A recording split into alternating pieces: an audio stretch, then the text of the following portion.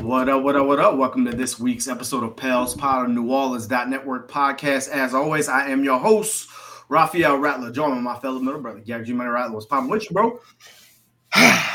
Bro, life is like, the service from Cox. You never know what you're going to get. But, bro, it's been a hectic week for myself. Had a little bout with that guy that came back with me from Vegas and COVID, and then on top of that, dealing with Cox. So appreciate everybody rocking with us and holding us down, man. It's been a tumultuous week, to say the least. But we here talk about some Pelicans, Pels by the numbers. It's gonna be, it's gonna be good. I'm ready to get into Pelicans. Is escape from what's been going on this week. So good to be back on, bro. How's everything on your end?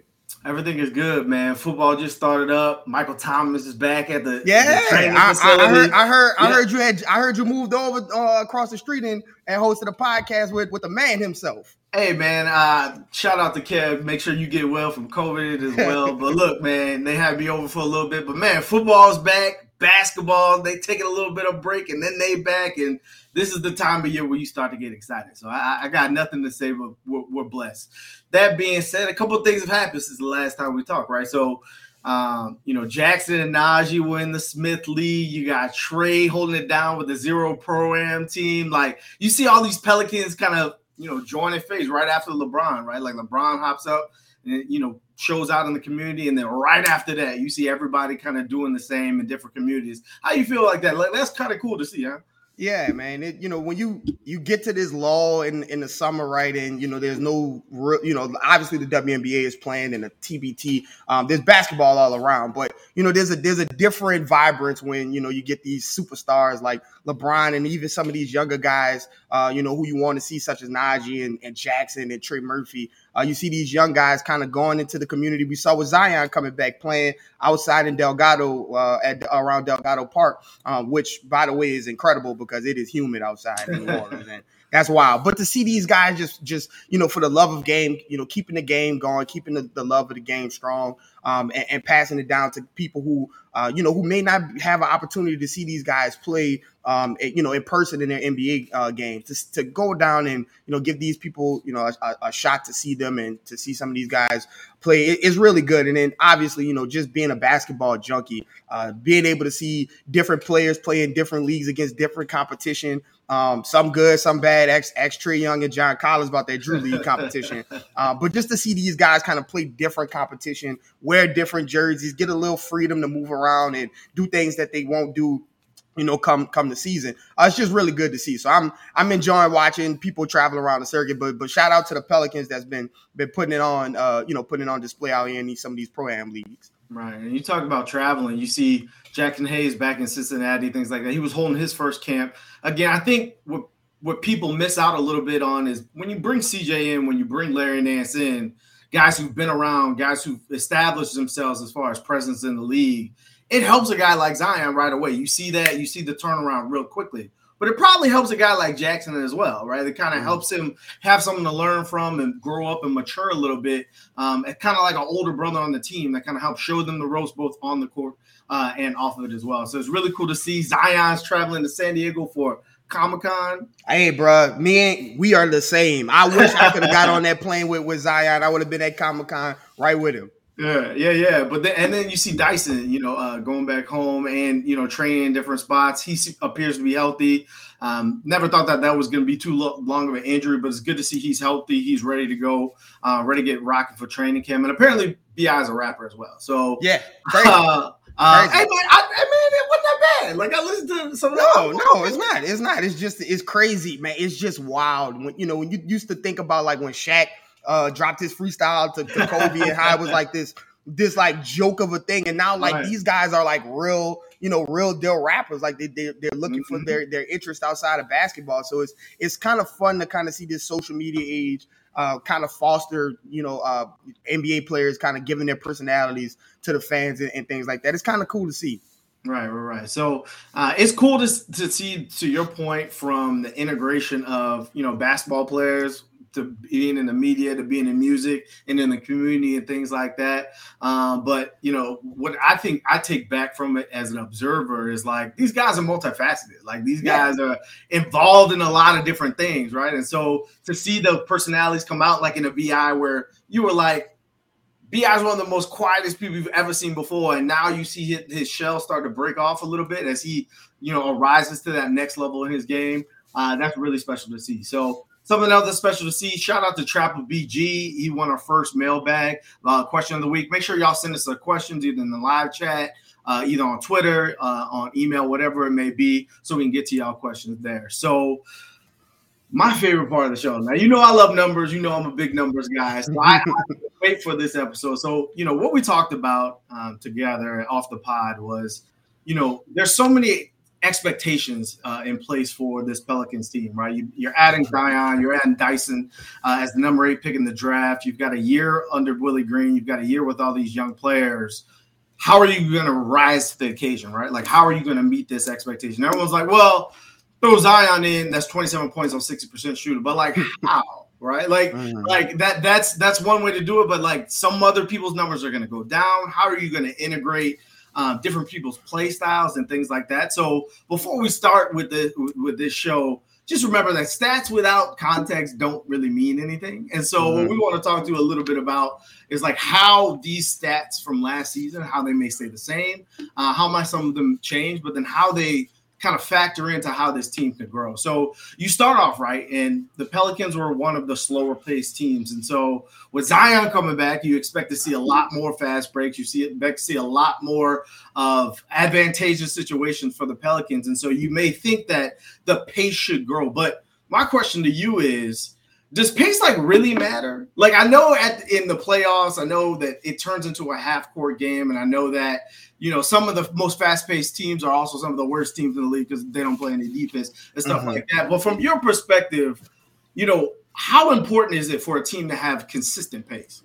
I think it's very important, right? I think in a sense is very important. And what I mean by that, like you have to be able to kind of play in both ways, right? You have to be able to kind of be multifaceted in your scheme as far as offense goes. Because when you look back at the playoffs, right? You look back at the Pelicans wins against the Suns, right? There was I think that was, I forgot which game that was. It was either game 2 or I think it was game 4. Had to be, where you saw Jackson leaking out over and over and over, in a sense where like playing in that fast-paced offense, it played into the athletes on the Pelicans teams, right? You think about Jackson Hayes and having Larry Nance out there and guys like that. So you want to absolutely be able to play in that. And now you look at some of the guys that are either coming in back to the Pelicans rotation or are looking to make the next leap. When you think about Zion and you think about Dyson Daniels, who's a connector and a fast break person,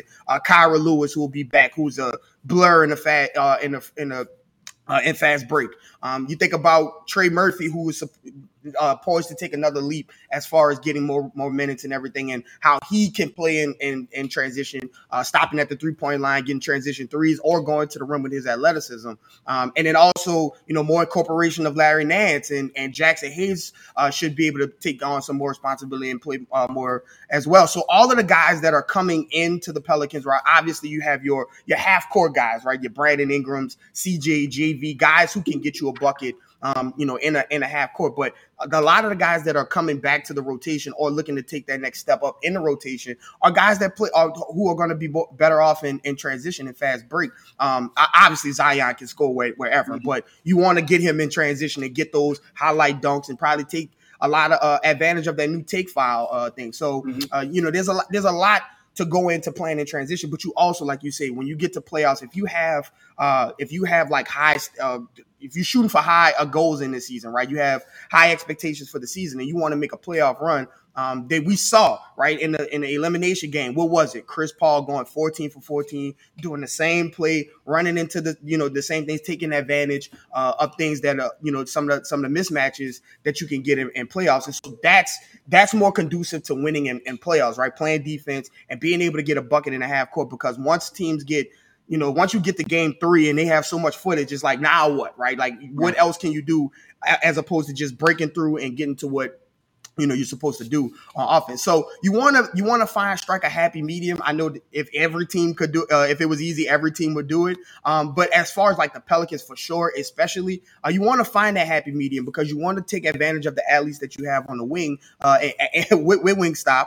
But you also have a lot of guys that can get you a bucket. You can get a bucket in the half court, and those are the type of things that can carry you through a playoff series. So it's gonna be kind of interesting to see where they hit the happy medium. I expect them to be higher than what they were 27th. I expect them to be a lot higher than that simply because of the amount of fast breaks they're gonna get with guys running out and leaking. But you definitely want to strike that happy medium.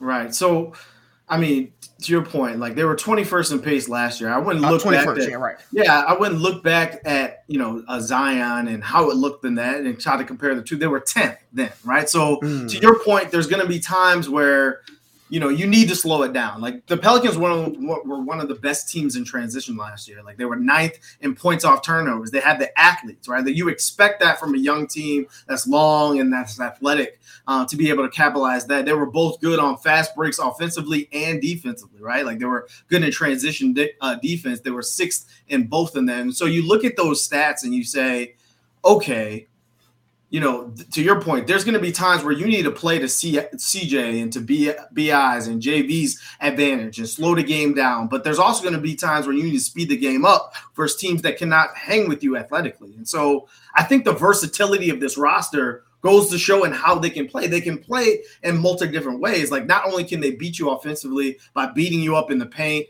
and being able to score different ways, both either JV or BI or Zion inside of 15 feet or 18 feet, but they can also kind of beat you from the perimeter as well or in transition. So for a team that can turn you over and then also capitalize, that's a really good position to be in, right? And so you talk about, transition, you talk about pace, but like what trends or what changes do you anticipate in the half-court game, right? Because now everyone's first question is, what about the spacing, right? Like last year, BI took a little bit of step back, and we've talked about that. I think that's more on the burden that he held offensively and how he was being guarded and the less amount of catch-and-shoot opportunity, wide open catch-and-shoot opportunities that he got last year than his actual shooting percentage or his ability to shoot the ball. You add in CJ, who's a 40% shooter for his career and, coming off that last year. So you're able to space the floor a little bit. JV's coming off his best year from shooting the three perspective and shooting the ball altogether. And so you say, is that enough, right? Because Zion's going to dominate the paint. So, like, what are some of the trends or what are some of the things you see changing or what are some of the things you see staying the same? Yeah, I think, first of all, a full offseason with CJ and Zion and Brandon Ingram. Because what you got to remember, especially when you're looking at that, 10th in pace with Zion, when you think about that and you think about the half court, first of all, CJ and Brandon Ingram were figuring a lot of things out, right, on the fly after the trade happened. And Willie Green, obviously being a fantastic coach, he did the best he can with a lot of the time. But you got to remember when you trade for a major player like that in the middle of the season or towards All-Star break or whatever you call it, you're not able to like stop and like do practice and everything. Like you have games the next day and the day after that, and so you're trying to game plan while also practicing in order to get that guy comfortable and to get the rest of the guys around him comfortable. And so a lot of the things that you saw from CJ and Brandon Ingram in the half court were just those guys just being phenomenal, right? And obviously they got a lot more comfortable as time went on, but not to the extent of having an entire offseason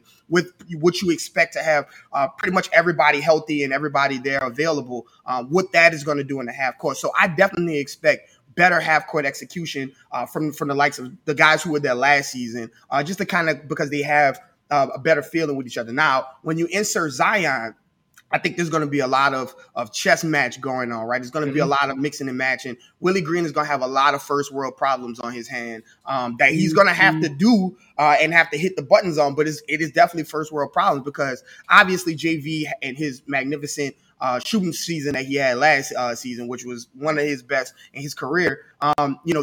That's something that I don't know if you want to, expect to happen again, right? Like of course you want him to continue to shoot and take those open threes. But I mean, he hit 8 in one game. I don't expect, JV to have another game where he hit 8 threes or things like that. But what I do expect is that JV is going to find opportunities where he's going to be single guarded, and he's going to have to make sure that he takes advantage and makes his presence felt as far as the single guards, because you have to guard Zion with at least 2, 4, 6 pairs of eyes, at all times. So he's going to find himself single guarded a lot. And so he's going to have to play some of those weak side rebounds, some of the weak side tip ins. I can see, Zion posting up on one side or attacking one side and, hitting a lob pass to JV. So you're going to have to get his verticality up a little bit, hopefully. But no, I definitely see JV kind of moving in and being in different places. I see him, Zion obviously playing in a dunker position, but also taking obviously his guard, the things he could do as a guard. But as far as Brandon Ingram and CJ go, I think that those guys are so good at what they do. And they fill those positions, fill those positions on the floor so well that, as long as you can get, Brandon Ingram, we've talked about this multiple times. Brandon Ingram is best when you can get him 0 to 1 dribble before he's rising up for a shot. Well, he's going to have a lot of single coverage actions on the weak side or on the strong side, whatever the opposite action is from Zion, because there's going to be so much to look for in him. And, and don't let CJ come out and hit the first 2 threes, because now the defense also has to watch for him as well. And so there's going to be a lot of eyes being watched in, 2 and 4 defenders, 2, 3 defenders, watching multiple people on the team. And so on the court, as far as that starting lineup goes. And so JV is going to have to find ways to contribute and take advantage of his single coverage, as well as Brandon Ingram and CJ. I'm sure Brandon Ingram is not going to get a lot of single coverage now after the run that he had last season and into the playoffs, but he's going to have some, because you have to double team Zion, and you have to have somebody watching CJ. So that the half court offense is I think it might take some time just to kind of, when you think about it out in the ethosphere, it sounds like, oh my God, there's a lot of offensive, but it's going to take some time to kind of mesh and fill those parts. But once JV starts to fill, because I think he's the key as far as like how effective he can be and what he can do. That key is going to be based off of Zion and his ability to draw double teams and things like that, because we watch JV just wreck people on the boards over and over again, game to game. So you'll have to watch him. So if JV can find his placing around that, and obviously shoot the 3 ball, that's obviously where you want him to go. But he's going to have a lot of single coverage underneath the rim, and he's going to have to make quick decisions and quick scoring motions to go and take advantage of those first world problems. But I think that half-court offense is going to be fine. It's going to take some time, but I think it'll be fine. Right. I mean, I look at things that like personal fouls drawn, right? So they were 4th this year. With Zion, they were 2nd. Like you can only imagine that they're going to be at the top 3 to 5, right? And if not that, probably top 2 in that area. Then you look at things at second chance points. They were 3rd this year. They were 2nd with Zion. Like that's going to be, again, that's going to be a place where you're shooting at a high rate. You're shooting at a high clip. You're one of the most efficient teams in the league because you take the most shots close to the basket. And then if you miss, you're probably getting the rebound again. That's really hard to defend. I tell you what, I'm going to pay real good money to watch the Pelicans and that new Minnesota Timberwolves front court go for rebounds between Cat and Gobert and JV and Zion. There's going to be some wrestling going on down there. Right. So you've got that. And then the other thing I look at is free throws, right? Like the Pelicans were one of the top free throw shooting teams as far as number of free throws allowed this year because they constantly put pressure on the rim. Well, with Zion, that's only going to be more. And so, again, I hope our coach Fred Vinson over at the Pelicans gets a big raise sooner rather than later, because the whole team needs to be in the gym with him this summer. Whether it's free throw shooting, whether it's three-point shooting, whether it's catch and shoot, whatever it needs to be, because they're going to have a lot of opportunities for free throws, a lot of opportunities for wide-open shots. So those are some of the things I anticipate to be the same. Now, some things that may look a little bit different. The Pelicans weren't one of the most efficient teams as far as offense overall this year. Like they were 16th, they were middle of the pack there. Now, after the CJ, you kind of have to look at this team in 3 different phases. You have the team with Zion. Then you have the team that started the year without Zion. Then you have the team after the CJ trade. Now this is the 4th team that has everyone all together, right? after the CJ trade, the Pelicans were the 9th team offensively. I expect that to go up. I expect the Pelicans to be one of the top teams offensively in the league just because there's so many guys, to your point earlier, there's so many guys that are unstoppable in their particular range or in their particular facet, whether it's Zion at the rim, whether it's JV on the boards, whether it's BI and CJ in the mid-range, that I don't know if a night after night basis, there's teams that has the ability to stop all of it. Now, the Pelicans will have their dues defensively, and we'll get to that. But as far as offensively, I just don't see a lot of rosters out there that's like, oh, they have an answer for Zion. And they have an answer for BI if that doubles. Well, if that doesn't work, they also have an answer for C. I just don't see a lot of rosters out there. So yeah, and it's gonna be very difficult to guard that. But just to go further into that, I think one of the most important developments, and we talked about, growth and everything and what we're going to do. We're going to do a show about that. I think one of the most important developments really is going to be how much defensive attention Herb Jones kind of requires, right? Because if Herb Jones is one of the guys that, maybe he's not a sniper, but he's one of the guys that's like, okay, like we have to know that he's there. He's obviously one of the best cutters on the team. I call him a space filler, right? Whenever there's a space, it seems like Herb gets there and knows to get there and knows what to do when he gets there. So Herb's ability to either knock down the three or even if he's good enough to where, people contest, they come out and contest the three and he could take 1 to 2 dribbles, like I said, and either pull up for a mid range. If he could get that right there, that would be great.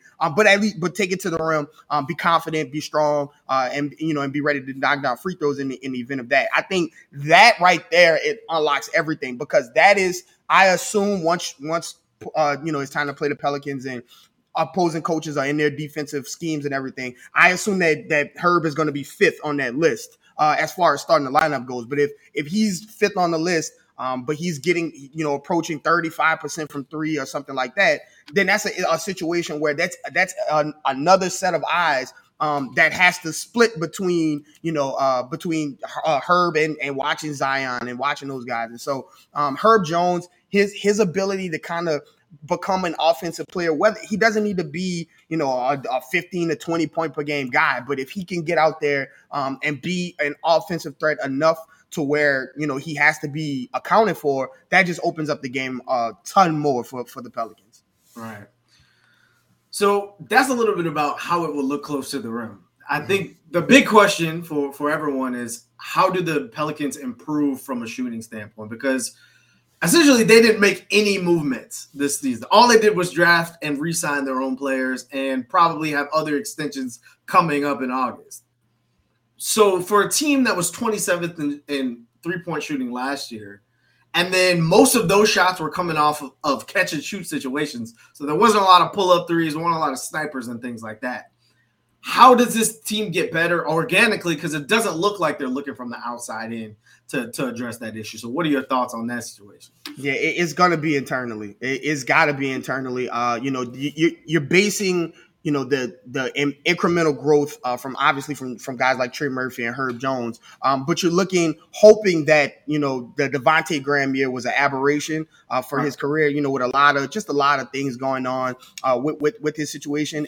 It looks like the Pelicans, as of now, nobody has heard about him on the traded block anymore or things like that. He's been in the facility and things like that. And so when he's back on the team, they're going to give him an opportunity to kind of rectify some of the shooting things. Because obviously I would say that Devontae is a better shooter than what we saw last year. There's a lot of things going on, there's the injury towards the end of the year and, just not having Zion out there and being asked to do a little bit more than probably he is capable of doing and being held to some responsibilities that he probably isn't comfortable doing. But I think now that, with Zion coming in and kind of having, even on the second lineup, on the second line, having now 2 ball distributors and Jose and Dyson Daniels whenever he gets on the court, to have an extra ball handler to where, okay, your job is, and even Kyra, right? Kyra coming back as well, having 3 ball handlers on the third floor before you even get to Devontae,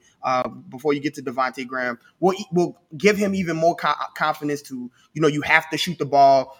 This is the only thing you're here for now is to shoot the ball for sure. And so hopefully he gets back to what he's doing. But obviously you're looking for incremental strides from Trey and Herb and JV as well. It's gonna be the internal development, and these guys, you know, they are aware the same way, you know, everybody is aware of the shooting woes that they saw. The guys on the team are aware of that, and they have to take it upon themselves to get into the gym, whether it be with Fred Vincent or whatever the situation is, and those guys have to get better, you know, shooting the ball. And I think with the looks that they're going to get now, with so many of you know, so much offensive talent on the floor, and we talk about having two of the alphabet boys on the floor at all times. If you're going to have two of those guys on the floor at all times, you should be able to get much more wide open shots, much easier shots, much more catch and shoot opportunities than they've seen in the past 2 years. And so hopefully, you know, if these guys can take it upon themselves to get markedly better, right? If Herb Jones can get to 34-35%, if Trey Murphy can get to close to 38-39% from 3-pointers on a nice enough attempts, then those are the type of improvements that will make the Pelicans better. But it looks like it's going to be internal development. It doesn't look like they're going to be, you know, when they had opportunities to go out and address shooting either in the draft or free agency or anything like that, it seems like they kind of turned and went to the defensive route. In the playmaking route, which is, you know, fine for a team that is has a lot of offensive versatility already to kind of shore up the defensive end and playmaking to get those guys open shots and to get those guys easier shots is fine. So I would think that it's just going to be some market improvement from the interior. Right. So I'm looking at players. So the Pelicans were 24th in 3-pointers attempted this season. I think the Zion's ability to facilitate is something that goes understated.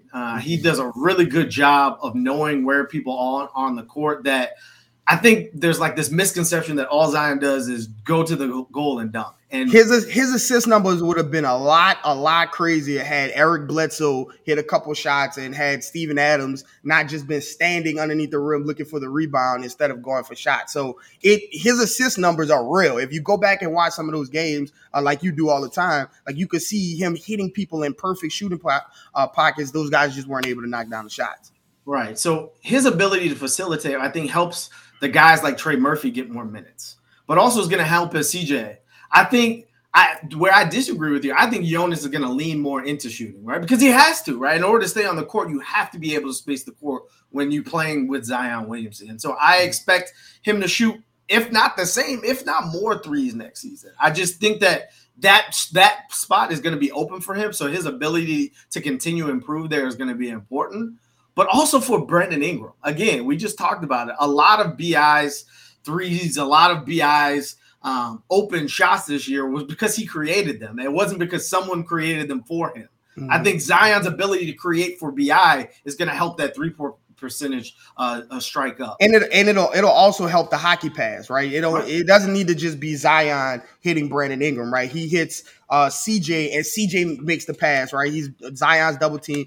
He hits CJ, BI's guy rotates to CJ, and CJ hits Brandon Ingram for the 3-point. So it's not even gonna be, you know, Zion's assists are gonna be 7-8 a game. But if you look and you watch him play and you see him hit the hockey pass, like that's an assist in of itself. We talk about it's kind of similar to kind of what Steph Curry does, right? You look at Steph Curry's numbers and you look at his assists, and he could probably have way more assists because of the fact that he brings 3 or 4 people to him on a down screen, and somebody on the other side of the court gets a wide open pass, and the ball, you know, the passer hits that guy instead of Steph. Well, that's kind of the effect that Zion is going to have. That Zion he's going to come down and he's going to dribble into 3 people. Who's going to be watching him? He'll hit the person next to him, and then that person will hit the corner for the corner 3. So it's going to be a lot of like ball movement by effect, right? Assist by effect, right?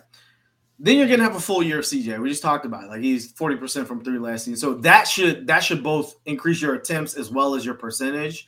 But the other factor that I really want to see is Zion shooting threes himself. Like again, when he came in, you know, he wasn't shooting the best percent. I think it was 33%, but it wasn't looking bad. Like more times than not, he got to a string there where he hit like 1-3 a game. If he could shoot 2 and probably hit 1 a game, like that's something I think brings the offense to a different level, because then you have to guard him out there. And so for a guy who's been injured for almost a year, well, not a year, but now hasn't played in a year and a half, you would think if you're not able to explode off the foot, what are you working on the most? The ability to shoot, right? Wide open catch and shoots. And so, Willie Green talks about it himself. Something that's very important in his game plan is paint to great. Right. Well, Zion's one of the best paint players historically in the league already. BI took that step last season in terms of forcing the issue to create for other people. Then you have CJ with another year, knowing the team, knowing his personnel. You're going to have a lot of catch and shoot threes, and sometimes that might be Zion,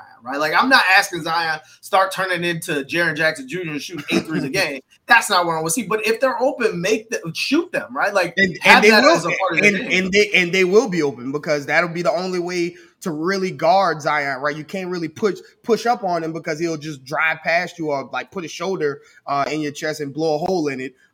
So they're gonna have to give up something. You're gonna have to give something up. And so if he can, if he can get there, I'm seeing in the chat like Pels 12 is saying, like if he can get an elbow jumper, even if he can get an elbow jumper, and then kind of like, kind of float back to the 3-point line as he gets more comfortable, and things like that. I think that's a more natural, kind of similar to what Bam Adebayo was doing, right? He kind of got the floater in, and then he extended to the free throw line, and now he's trying to get to the elbow a little bit. And so like that's more of a possession. But his like you said, his 3-point shot didn't look bad. Like it's something that it started to look like, okay, like this is something that he is comfortable doing. And so if he, like you said, if he can get attempting 2, making 1 a game or like that, I think that would be insane. That would be a break for the Pelicans that I don't even think that they would be expecting. But it would certainly put the offense on a different level.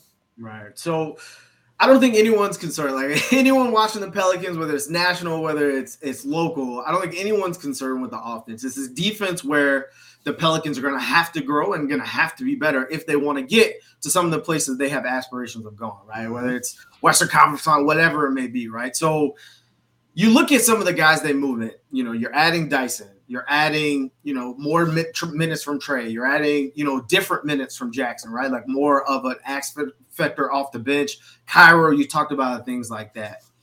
How did they get more impact out of those young players? You saw them start to get more playing time as the year went on last season. And then obviously Jose kind of be a revolutionary to the defense altogether in terms of energy, in terms of everything, right? We really pull a jolt in that second line. Where do you see some of those guys making their impact with another year under their belt? Well, defense is mostly like 90% of will, right? Everybody, most 90% of the NBA are athletes, right? Are guys that can move quickly and everything. You obviously have your big guys like Jonas and guys like that, but like a great majority are athletes. And so most of it, where you see the separation, are people who are dedicated to it, right? Want to be great that way. You look at guys like Pat Beverly and Jose Alvarado, who are not big, who are not freakish athletes, who are not flying all over the place, but those guys have will, right? They have a will to play defense, and I think right there is where it starts, right? The second line is more about the defense. That's where the defensive guys are kind of going to be kind of stashed, and so to be honest, I would think that it would start from the top, right? Zion and Brandon Ingram. As the leaders of the team, Zion, who just signed his massive contract, and Brandon Ingram, who signed a max contract not too long ago, those are the leaders. And we talked about this before the season started last season, that those guys have to be accountable to themselves, right? Those guys have to be, and we saw it with Brandon Ingram. We saw Brandon Ingram take a step defensively. It wasn't the lackluster defense that we have seen, from him. And we saw him get better defensively this season, especially what I said in help, right? His help defense was incredible this season. He used his length and his arms to kind of come over and help contest on shots and then rotate back and use his length in that ways. And so those guys have to be accountable. If Zion comes into training camp and is flying all over the place defensively, is engaged defensively, we all know that Zion can put up historic numbers scoring. We saw him do it without the talent that he has over the side. But if he comes in a training camp, he obviously looks in great shape and everything. But if he's flying around defensively and clapping and into it and locked in, then the guys underneath him will not have any choice but to follow suit. And then you have, if you have it at the top with Zion and Brandon Ingram, if Brandon Ingram can also come in and be locked in defensively, then the guys behind them, when you talk about that second line, you have reinforcement in defense, a defensive culture from those guys, the Jose's, the Dysons, Jackson, those guys, Larry Nance, like those guys are defensive minded players. And so if you have the culture at the bottom, in the second line with the secondary team, and then at the starters, you have, your leaders kind of built in defensively and locked in defensively, and know that is going to be the side of the ball that gets them and propels them to where they go. Because again, they're going to be able to score in their sleep, right? They're going to just be able to score in their sleep. But the defensive side of the ball is what's going to get them to the places where they want to go, whether it be, as a team wise, or even if there's some financial incentives, a la Zion, like in order to win, an MVP and be all NBA and get those financial burdens, you're going to have to play a little bit of defense, right? You're going to have to get back on defense. You're going to have to contribute on the defensive end, and that's going to contribute to wins and get you to the spots where you want to be individually. And so those guys have to be bought in. Those guys have to be accountable to themselves and to the team. And I think that Willie Green has shown time and time again that if you don't play defense, he will take you off, or he will not play you. He will make you earn his trust if you aren't playing defense. And I think with that kind of mentality, having the second line kind of be the standard bearers for defense, and then just having those two guys, meaning BI and Zion, kind of come into camp locked in, focused on defense. I think guys like CJ, obviously you want to see him be better defensively, but I think that is a vet that when it's time to play defense, I'm confident that CJ won't be attacked on defense. And in the event that he does. That's where the guys like Zion and Brandon Ingram, who could come over and help with that help defense. So Willie Green, the buy-in from Zion and Brandon Ingram, and then having that reinforcement from the guys on the bench, I think that is what's going to propel the Pels to be a better team defensively coming into the season. All right. So they were 18th ranked defensively last season. And again, you have to kind of break the season out in parts because Jose really didn't get into the lineup until halfway through. Herb was first in steals per game for rookies. Jose was second. Right. Yes, so you kind of got to factor that in over the course of a season.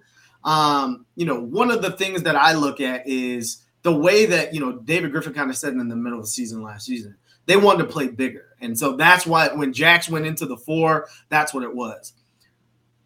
I think Jax is like one of the big dominoes. And it was something interesting that Larry Nance said last season. Like, he was like, Jackson can be one of the best defensive players in this league if he dedicates himself to that. A lot of you remember the games where Jackson had like 23 points in the first like quarter and a half and stuff like that. But most of Jackson's good games happened when he was playing and active defensively, and it led to transition buckets. It led to blocks that led to overshots. Playing free safety. Exactly.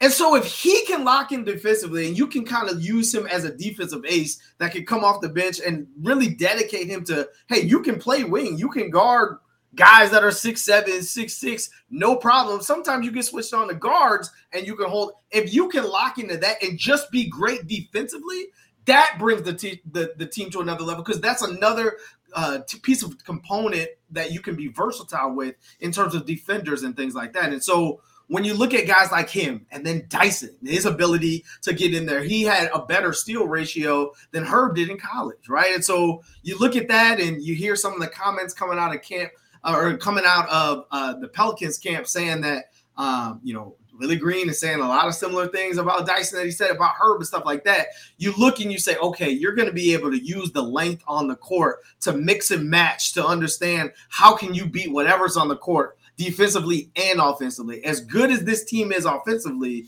Willie Green has said it from the beginning. I want to be known for how we play defense. And so and to some degree, BI with the jokes with Trey Murphy after he's scoring 30 in summer league saying no defense.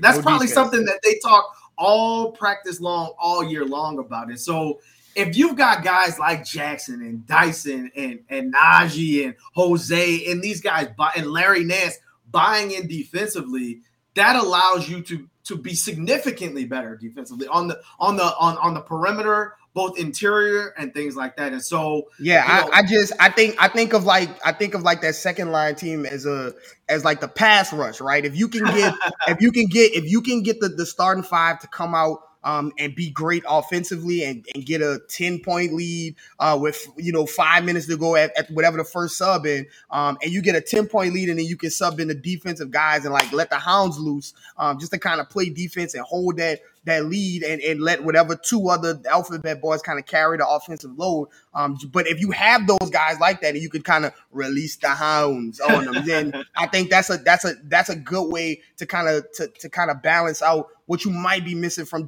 especially early from Zion after missing so many times, and obviously JV with his defense pick and roll switchability, lack thereof. I think if you can just get a good lead in the first quarter before that first sub, like I said, if you can win the race to the timeout, meaning that you make the other team call a timeout before you do, and then if you can get to that, win that race, and then bring in the Jackson Hayes and have him be free safety, or have Larry Nance, let him play free safety defensively, kind of roam and kind of keep that lead where it is until that second sub or whatever that sub is, where you bring the other two alphabet boys. And I think that's kind of what you can expect from a guy like Jackson, a guy like Larry Nance. And if those guys can buy into that, that is going to be the reason that the Pelicans get to where they need to get to. Right. And to your point about Zion was really good defensively at Duke. Like, he averaged 2 steals and 2 blocks per game. He made he made all ACC defense. He said it going into last season that his goal was to be the defensive player of the year. And so, again, I expect him to take a leap, to be honest with you. I expect him to be up to the challenge, especially after all the things that have been said about his work ethic and things like that. I expect to see it. An angry Mike Thomas, I expect to see an angry Zion Williamson as well.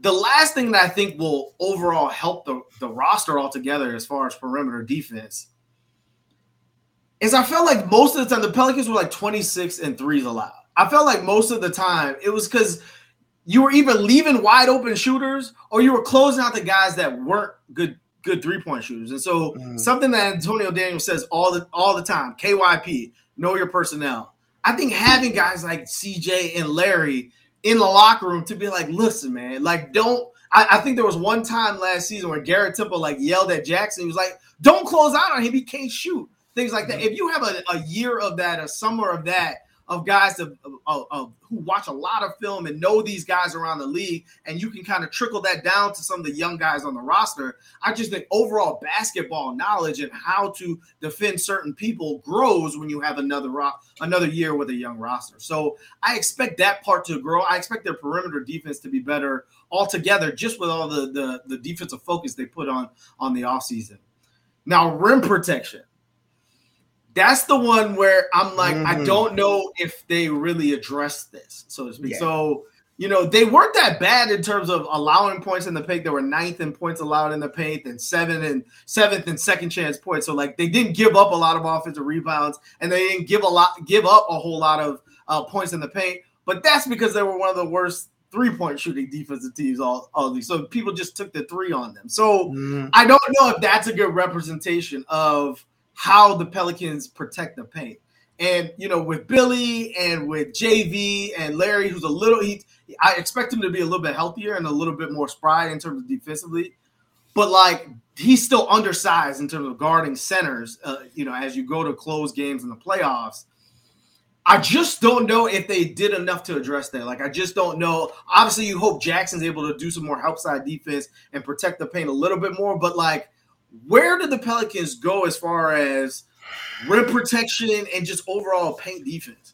I think that's going to be the thing that is going to, you're going to feel the effects of. And part of it is roster construction, right? You got a lot of like fast guys, and then your big guys, are more offensive like minded, right? JV and Billy. Billy is offensive minded, and then like I said, you got like thin, lean athletes in Larry Nance and Jackson Hayes as your front court. And then obviously Brandon Ingram, he's more of a scorer. And then Herb, he's like the best shot blocker, and it be from 3.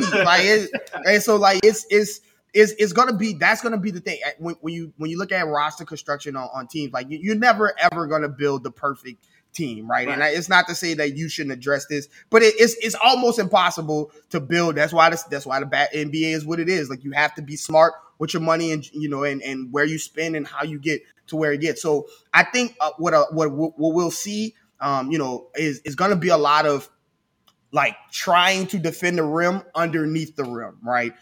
Having guys kind of come over. I expect charges to be a thing for the guys like Herb Jones and Jose and Jackson and Larry. I think a lot of those guys are going to learn a lot to step in and take the charge, because there won't be a lot of rim protection. JV is not a rim protector.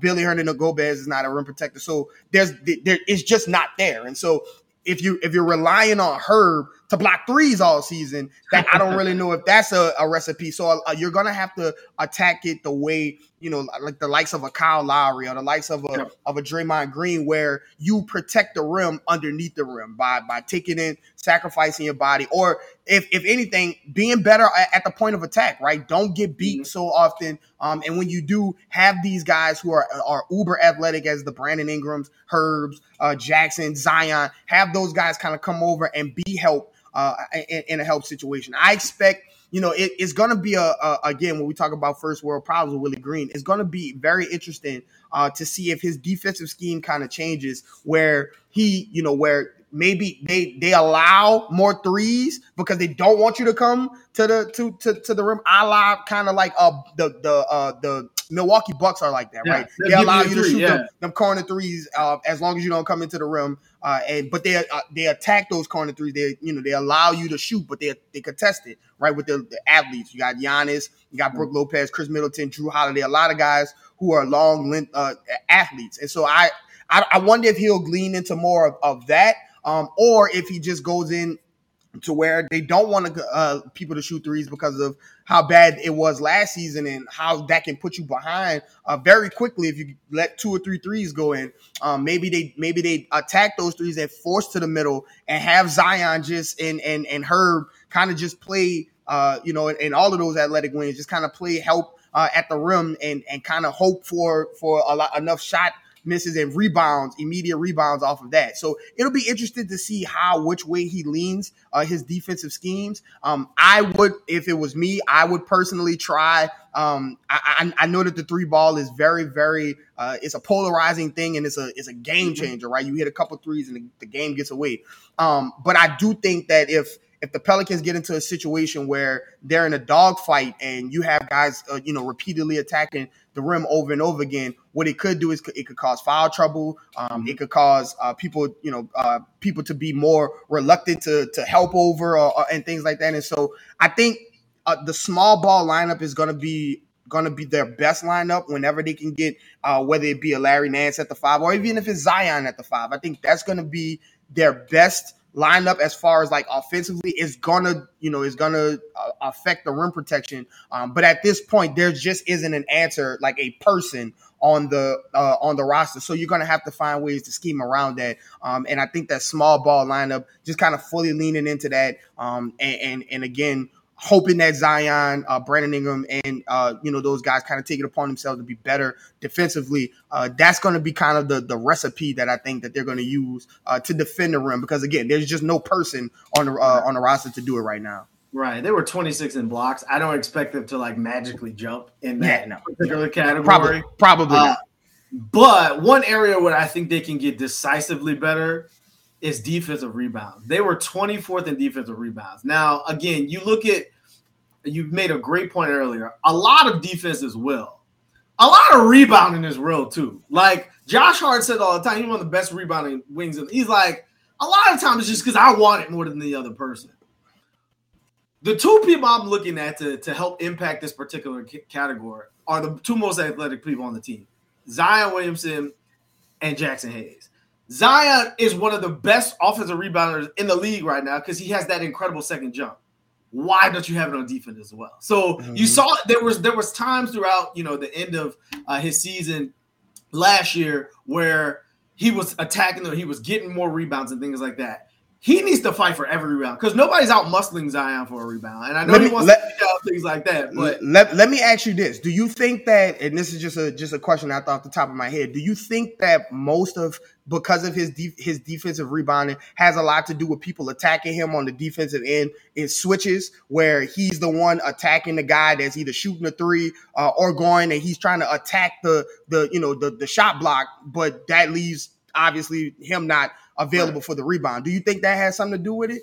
I'm sure that plays into it just like it does with any player. But there were also plenty of times where like, oh, Zion should have that rebound, right? I feel the same way about Jackson. Everyone looks at Jackson's height and they're like, there's his jumping ability. It's like, if you can jump out the gym, why can't you jump up and get a rebound? Things like that.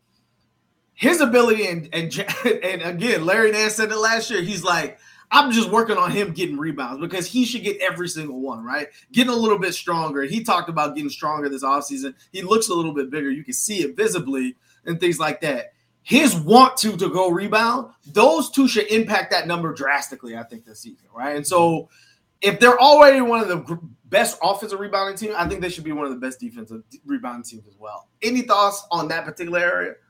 Yeah, I agree, though. I think that they definitely should be better defensive rebounding. I think part of it is going to be how many times can they play defense and get a stop where they aren't scrambling, right? Where they aren't scrambling, where they're sound in their defensive rotations. And the guys that are responsible for rebounding, those guys, do their job and have that want to. I do think that it's going to be very difficult to be a good defensive rebounder and to also be great in transition, because if you want to get the rebound, you're going to have a couple people in the box to rebound. And if Zion is the guy leaking, then obviously that is one less rebounder, you would think, down there. So it's going to be again, you got to hit a sweet spot where those things can happen. I'm seeing CJ and Herb should help in rebounding as well. Those guys definitely should help out in rebounding, because if it's a guy who can get the rebound, such like a Brandon Ingram or something, where that guy can also either bring the ball up or hit an advanced pass, then also that helps. When you think about like guys like Dyson and Larry Nance himself, and so Jackson himself, right? He can get the rebound and he can bring the ball up because he has those abilities. And so I do think there's going to be a happy medium that you have to mix, where you have to be able to rebound, but if you want to play in transition, it's gonna be a battle in between, having those guys there. But to your point, Zion coming back and being plugged into the offense and plugged into having that space that he's gonna carve out even defensively, right? I think that his ability to double jump offensively should translate to defensively, and he should be able to out jump, especially if forwards, if they're playing stretch fours and things like that. Those guys are going to have to, he's going to have to outwork those guys. But it all boils down to what you started this whole segment off with is that will, right? You got to be able to just go out there and know that you have to get every single board. You should be able to lean on majority of the teams. Like I said, I want to see that Minnesota Pelicans game where there's just a lot of big bodies leaning on each other and going for rebounds and stuff. It's going to be crazy. But you should be able to outmuscle most front courts in the NBA. More people are turning towards, small ball fours, your PJ Tuckers, guys like that, Kyle Anderson, those kind of guys. And so Zion, obviously there's no regular power forward to match up with Zion. So there should definitely be these small ball forwards. He should be able to outmuscle them and go get those boards and do that. So Zion's ability and Jackson's ability and Larry Nance. Larry Nance is one of the better offensive rebounders as well. Mm-hmm. If he can kind of put some of those teachable moments into action, right? We talk about how Garrett Temple does his teaching. But it's difficult to see if you're not doing it on the floor, right? It's hard to have that guy out there. Well, if Larry Nance can come and kind of lead by example, right? Show Jackson how you need to rebound. Show Zion how you need to go after every single rebound. Lead by example, kind of similar to the way CJ came in and kind of led by example, established himself. Larry Nance can do a lot of good by setting that rebounding example, setting that want to, that kind of just, I know my role is to be the hustle guy, the glue guy, and that's what I'm going to do. And then Jackson and those guys can follow right behind him. So I think it's all about a collective a collective want to with those guys. Yeah, I see Tedra in the comments talking about Trey Murphy. I think his ability to rebound is going to also help his ability to stay on the court. He really turned it up too. Yeah, he turned his rebounding up. So when he came back from the G League, somebody told him you need to start using more of your athleticism, and you started to see it from there. So that's a very good point, Tedra. Yeah, that was something I saw at the beginning of Summer League last year. I was like, Trey's going to be a good rebounder. He's 6'9" and can jump out the gym, and he's strong and has that go get it. Again, that's going to help his ability. You talk about playing 1 through 5 defensively, being able to switch. Well, all those guys can dribble, and they all can shoot, and they all can defend and things like that. And so if you have that 1 through 5 in lineups, that's just going to be hard to defend from an opponent's perspective. So that was a good show. I enjoyed the show. That's all we got for you today. Next week should be a real fun one. I've been trying to work on the exercise already. I've already changed my list, but we'll be talking about growth potential for players on the roster and how important it is for each one. But before we go, what you got left for the people, Garrett? As always, you never know what people are going through, so give somebody a smile today. It's going to be very exciting to see these guys kind of come in and mess with these numbers and these rankings. It's going to be really cool to see, how the improvements from each person kind of affects the numbers that they were already good at last season, as well as some of the numbers that they weren't good. Hopefully some of those numbers can get better as well. But as always, follow myself at Garrett_Rattler. Follow my brother at Raphael_Rattler. Follow us on Twitter at PelsPod and on Instagram at Pelicans Podcast. Hit us up in the DMs. Give us some of the questions, the burning questions that you have for our mailbox. We're giving away tickets when the season starts, and other things that we're going to be giving away as well. So hit us up, and we'll see you guys next week.